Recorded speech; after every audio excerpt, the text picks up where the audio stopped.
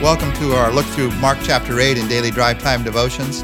We're looking at verses 9 to 21 today. This is our second day. We began to look at the feeding of the 4,000 yesterday, and today we're going to see what happens next. In just a few moments, we're going to talk about the disciples and the confusion that they faced, and I think you're going to be able to relate to this challenge that they had to grow in faith. But before the disciples, listen to what happened with the teachers, the Pharisees of that day, after this great miracle that he worked. In verses 9, the last half of verse 9 through verse 12. And having sent them away, he got into the boat with his disciples and went into the region of Dalmanutha. The Pharisees came and began to question Jesus. To test him, they asked him for a sign from heaven. He sighed deeply and said, "Why does this generation ask for a miraculous sign? I tell you the truth, no sign will be given to it." Now, here's what's amazing to me about what happens here. Jesus has been healing people all day long, practically every day. He's just fed 4,000 with a few loaves and fish. And here are these Pharisees asking him for a sign? Are they blind? How could they have missed it? You know, I've found that when people come to Jesus with their honest doubt, he shows himself to them in more ways than they could possibly have imagined. As Elizabeth Barrett Browning said, "Earth's crammed with heaven, and every common bush afire with God." And those who come to God with honest doubt see that. But I've also found this. I found that what someone is calling a doubt is really a selfish attachment to their own agenda. There's really no sign that's good enough. And that's what these Pharisees were facing in that day. That's what happened with the Pharisees. Now, listen to what happened with the disciples. And then, in verse 13, then he left them, got back into the boat, and crossed to the other side. The disciples had forgotten to bring bread except for one loaf they had with them in the boat. Be careful, Jesus warned them. Watch out for the yeast of the Pharisees and that of Herod. They discussed this with one another and said, "Is it because we have no bread?" Aware of their discussion, Jesus asked them, "Why are you talking about having no bread? Do you still not see or understand? Are your hearts hardened? Do you have eyes but fail to see and ears but fail to hear? And don't you remember? When I broke the 5 loaves for the 5,000, how many basketfuls of pieces did you pick up?" 12, they replied. "And when I broke the 7 loaves for the 4,000, how many basketfuls of pieces did you pick up?" They answered, 7. He said to them, "Do you still not understand?" Now, before talking about our understanding as disciples here, let's first talk about why the 12 and then the 7. This is part of the more than enough that we talked about yesterday. 12 baskets left over and then 7 baskets left over. It was a sign of the fact that God had done more than enough in this miracle. But the numbers are important. There's a lot of theories about this. It's pretty obvious that the 12 baskets that were left over when Jesus fed the 5,000 represent the 12 tribes of Israel. It's interesting that that miracle happened in Israel. This miracle happens in Gentile territory. And here in Gentile territory, 7 baskets are left over. Some suggest that has to do with the 7 Canaanite tribes. The 7 Gentile tribes are outside of the people of Israel. Whatever it has to do with, I'll tell you this. 12 is a number of completion for the Jews, and 7 is a number of completion for the Gentiles. And this is saying God's supply is not only more than enough, it is complete. God's resources are complete. They are all that we could ever need. Now, I don't always see that in my life, and maybe you don't either. I always want something more in some other way, but I have a faith, I have a confidence that when we get to heaven and we look back over our lives, we're going to see the 12 and the 7. We're going to see the not only more than enough, but the complete supply of the resources of God. But while we're in this world, we struggle with that. I do, you do, these disciples did. They have another wrong perspective here.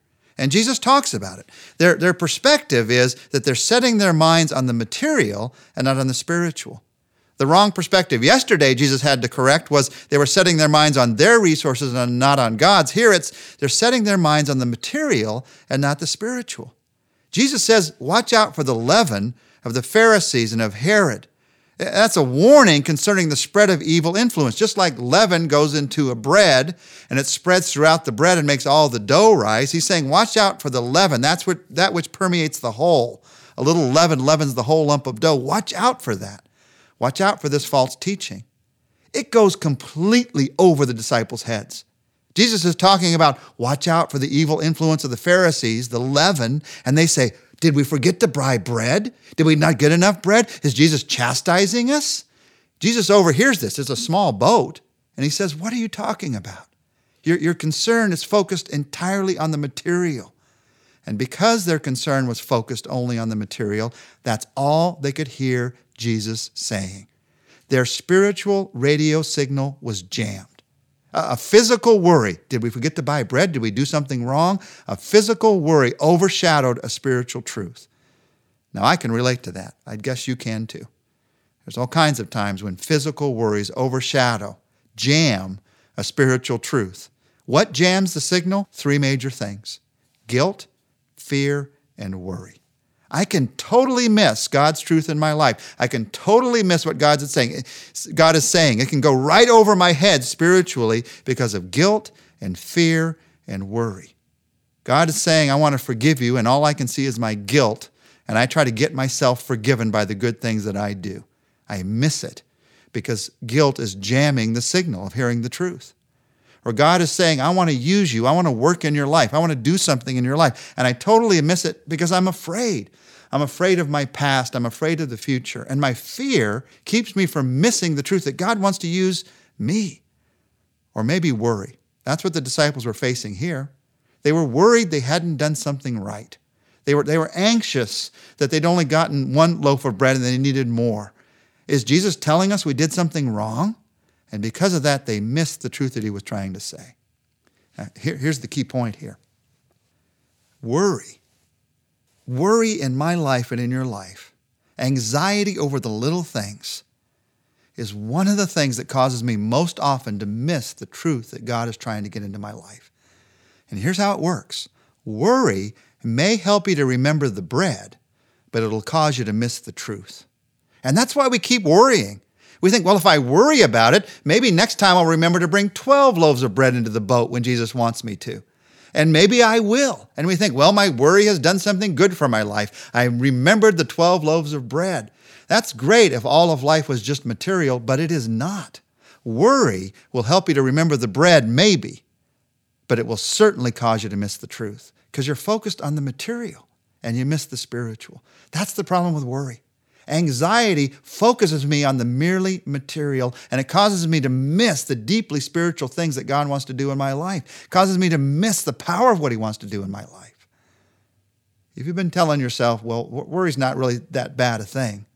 Worry works okay in my life. It helps me to remember to do things on my to-do list. I want to remind you that your life is more than a to-do list. Your life is to be lived for the glory of God. Your life is to be lived out in a way that allows his truth to get a hold of your heart in a way that changes everything. And worry will keep that from happening every time. So let's talk to him. Let's talk to Jesus Christ.